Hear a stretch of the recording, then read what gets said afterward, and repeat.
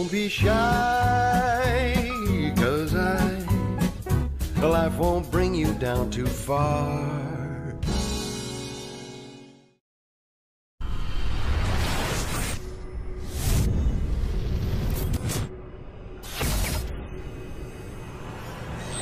This is Kuban Cassius for IFL TV in association with MTK Global. Delighted to be joined by Dave. Your face looks like it's got really slimmer. Why? Have you had a haircut or something? I don't know. I don't know. Really Might this camera maybe. I don't know. I might have a longer beard. Maybe. Me beard trim maybe. Yeah. Have you been? But I have. Do you know what? I've been doing a bit of training and not gorging on shite. Do you know what I mean? So I'm probably around just be above what I normally fight at anyway. So that might be what it is. I don't know. Okay. You look different. You look well anyway. That's what I was trying to play. That's the main thing. Yeah, that's the main thing. How's life been in general for you over the last sort of few weeks since we last caught up? All right, you know, yeah, I've been busy doing a couple of bits of work with property and things like that I'm doing. So I'm back on the tools, back on the Jimmy Jules myself. You know, driving around in a little white van with like little beacon lights on the top, you know, like little siren lights.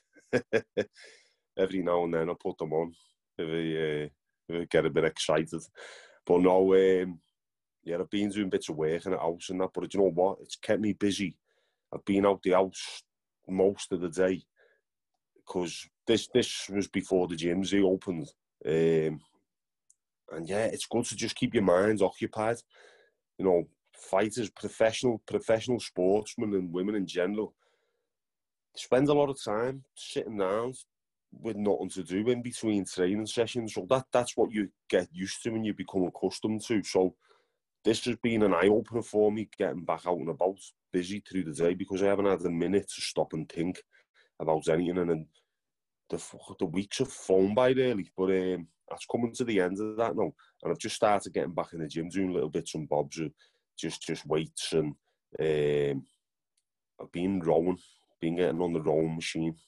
I've been trying that for a little change. And that's it, really. But everything's good, all good. Good to hear, good to hear. So, is there any kind of pending fight news for you coming up, or no? Not on really. And I don't know where the will something will come up when I get back in the gym. But I need to get back in the gym and put a pair of gloves on and hit something and do a couple of weeks of proper training and see how I feel, type of thing. Because I haven't punched anything since. What about February, I think? And I've, like I said last time, this shoulder problem. I kept using my shoulder, lifting weights, but the latest directions are to not do any pushing exercises, bench press, shoulder press, you know, obviously punching fall into that category. So that's why I'm doing a bit of rowing, you know, just other alternatives while I can rest. And then when that feels okay, I'll get in the gym and start punching something. And if I feel like punching someone in the face, then I'll get on the phone then and say, get me a fight.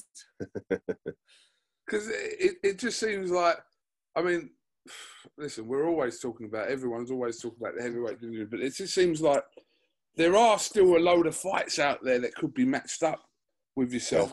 Yeah, there is, yeah. Yeah, there is. Yeah, there is. It's changing all the time, isn't it? The landscape changes all the time, and you know, it's like the fight with Dillian the other week. There's always a little upset here and there, and that just changes things a little bit. And people are always looking for decent opponents with a decent name as well. Especially the promoters, they're always looking for someone who the fans will go, right, I'll watch that. It's interesting one way or another, and I think I fall into that category. That's why. You know, if I weren't in that category, I probably would have walked away a long time ago because I wouldn't have seen the opportunities that have been given. So, you know, I'll just wait. I'll just wait and see what comes along. And if it tickles me fancy, then yeah. But if not, if it's something that I'd go, it's a bit of an ask, and you know, do I really want to be in that type of fight? Then like I said last time, I'll just say no. But until then, you know, I'm still available.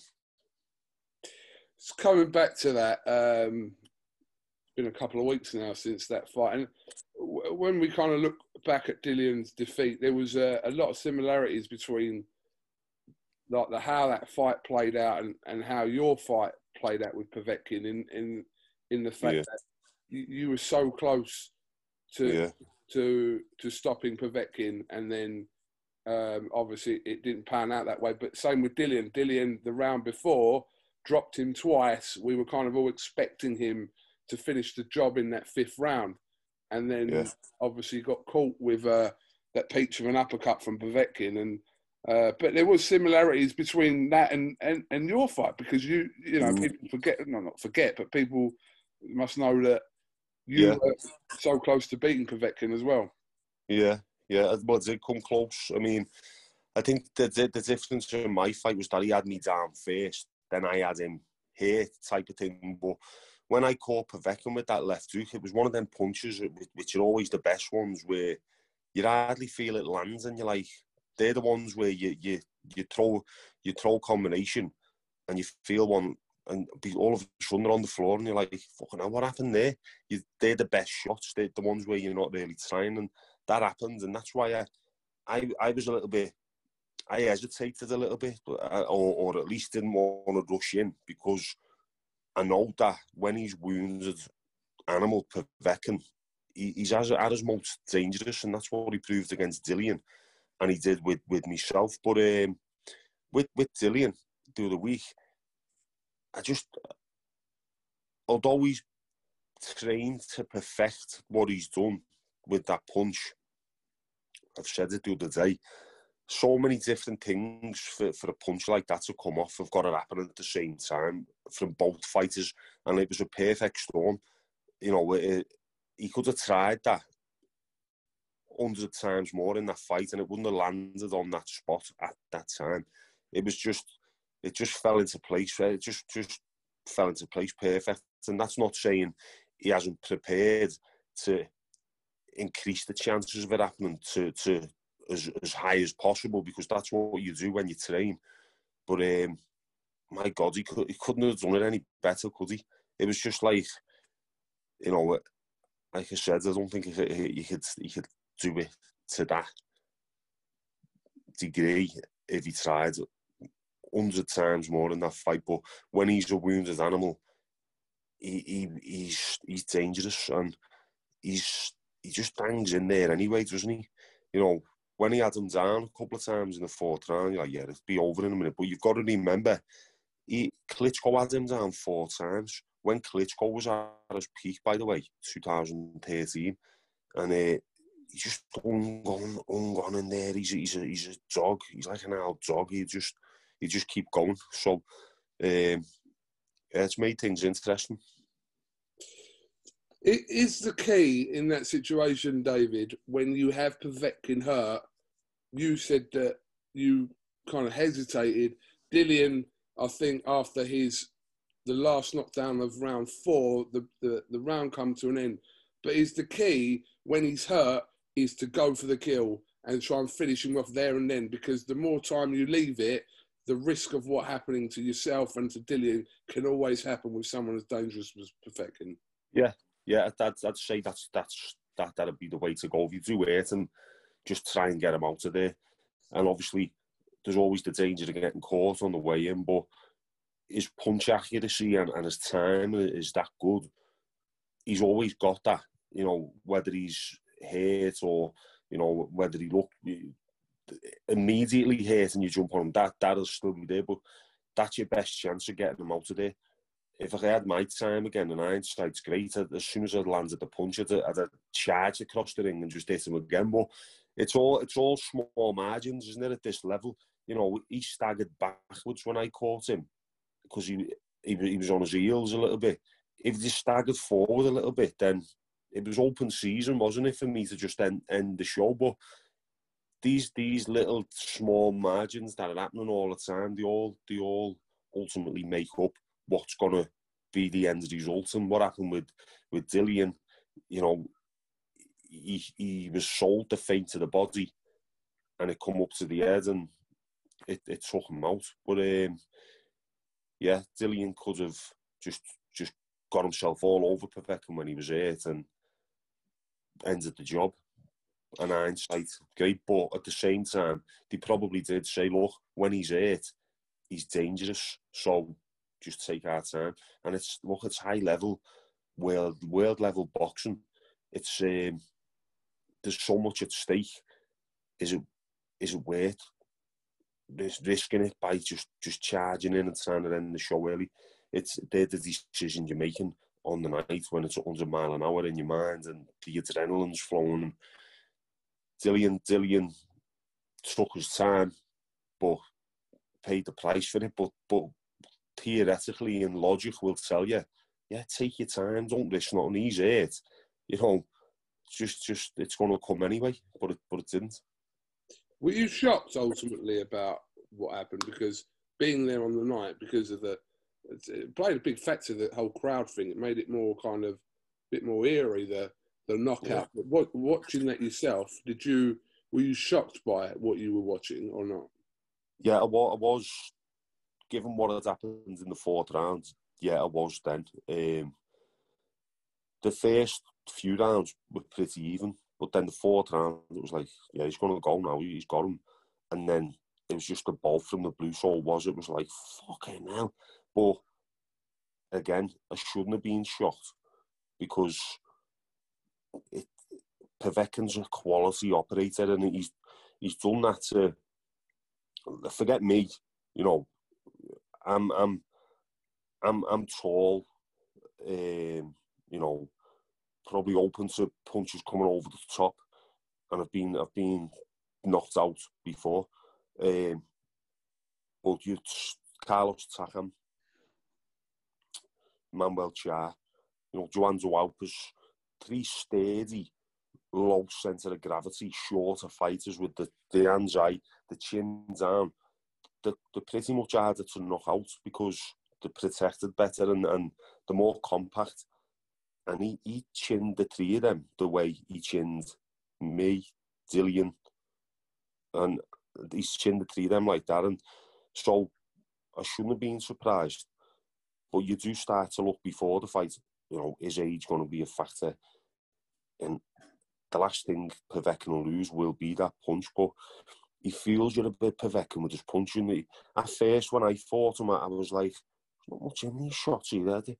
Can't really feel it. He's like, psh, psh, psh, psh, throwing body shots, like, sounds. But then he'll lull you into a bit of a false sense of security.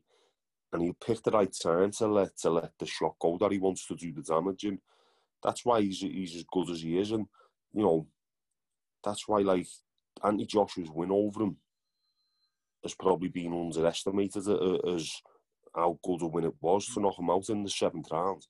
Because only Klitschko had beaten him before it, and it was a 12-round job. And so, yeah. And that was a couple of years ago now. I mean, it was 2.5 years ago now. Exactly. So, you know, that win's probably been not given the credit it deserved, but it probably will do now after seeing Dillian. But the other thing was Dillian Whyte has got an aura about him as a bit of a menace, and you know he's a hard bastard. We all know that, and to see him get that done to him, it was like, whoa, you know, that was a shock element as well. Even though people can say, oh, he's been down against Joseph Parker and Joshua will done what to him. Dillian Whyte's got a solid chin, and then to see that, it just goes to show it's heavyweight boxing. You get it in the right spot at the right time. It's lights out, no matter who you are. Yeah. After the fight, it was a few people kind of looking back at the fight, kind of labelling it as a lucky punch and all that. And I think I spoke to Johnny Nelson straight after, and he suggested that. I spoke to him again yesterday, and he apologised for that because, you know, he said watching it back, he saw how Povetkin set that punch up. And I think to dismiss that as just a a lucky punch is a discredit to someone like Povetkin. No, that's what I was saying before. Although I said he could try again for it to land the way it did, there's always an element of luck when you knock someone out. Because, like I said, that many different things have to happen at the same time for the punch to land in the perfect spot. You know, it's not just what you're doing, it's what the opponent's doing. But you increase your chances of it happening by drilling it in the gym, which he obviously has. He's obviously drilled that over in the gym. And, you know, best case scenario, that happens. Good case scenario, it lands and wobbles the opponent even. But you're drilling it in the gym. And it was just the best case scenario for what he practiced happened.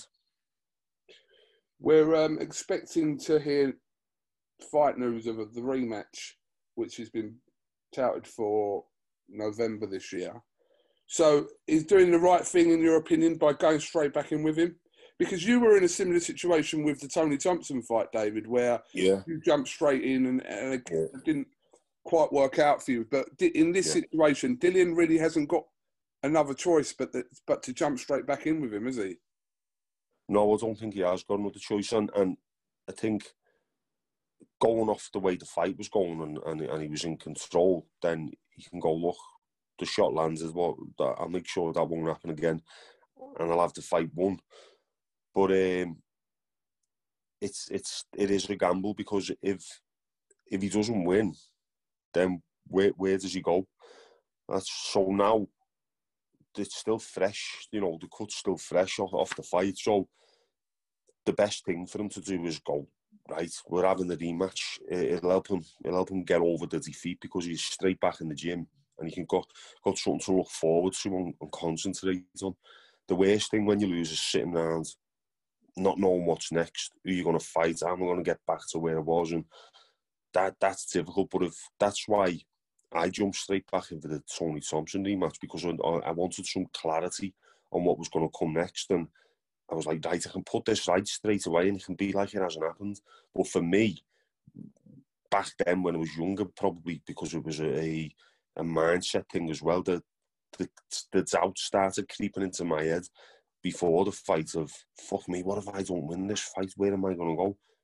It dawned on me the size of what could happen if I didn't win. And like, if I knew then what I know now, I'd know that, you know, there's always a way back to at least some type of level if you want to keep doing it. It's just that I didn't get to the level where I was headed to. Now, Dillian, if he loses this fight, what does he do? Go back to British level? Could he go back to British level? That's the question you always ask for someone who's become a pay-per-view fighter in his own right. It'd be a big fall from grace if the same thing was to happen again. So that'll be on his mind going into it, but I think it's something he can deal with. David, just looking back in hindsight, do you regret jumping straight back in with Thompson years ago, or not? Not now, no. Because pretty much, there's, you know, unless I have a couple more fights, which may be the case, everything's all said and done, and it didn't turn out too bad in the end for me in my career. It could have went better, but you know what happens after it. I've been involved in some big fights, which is what I was in the sport for. I didn't go on and win the world title or fight for a world title, which I would have loved to have, but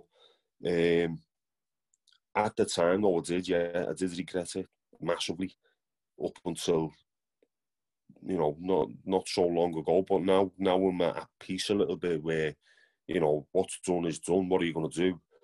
I can't regret it. But if they had me time again, I wouldn't have took it, because I was still British champion at that time, and I could have got one more defence against maybe Martin Rogan at the time, whatever, which was what my trainer wanted at the time. I could have got, you know, bagged a Lonsdale belt, got back to winning ways. It's important for younger fighters to realise that sometimes if you do lose to that man type of thing, the bogey man, just let it go. Like Amir Khan did against, hang on, someone phone. Like Amir Khan did against Brady's Prescott. Do you know, he went going back there. So, hindsight's great. As they say. Just finally on this Dillian Whyte situation, what do you think happens in the rematch?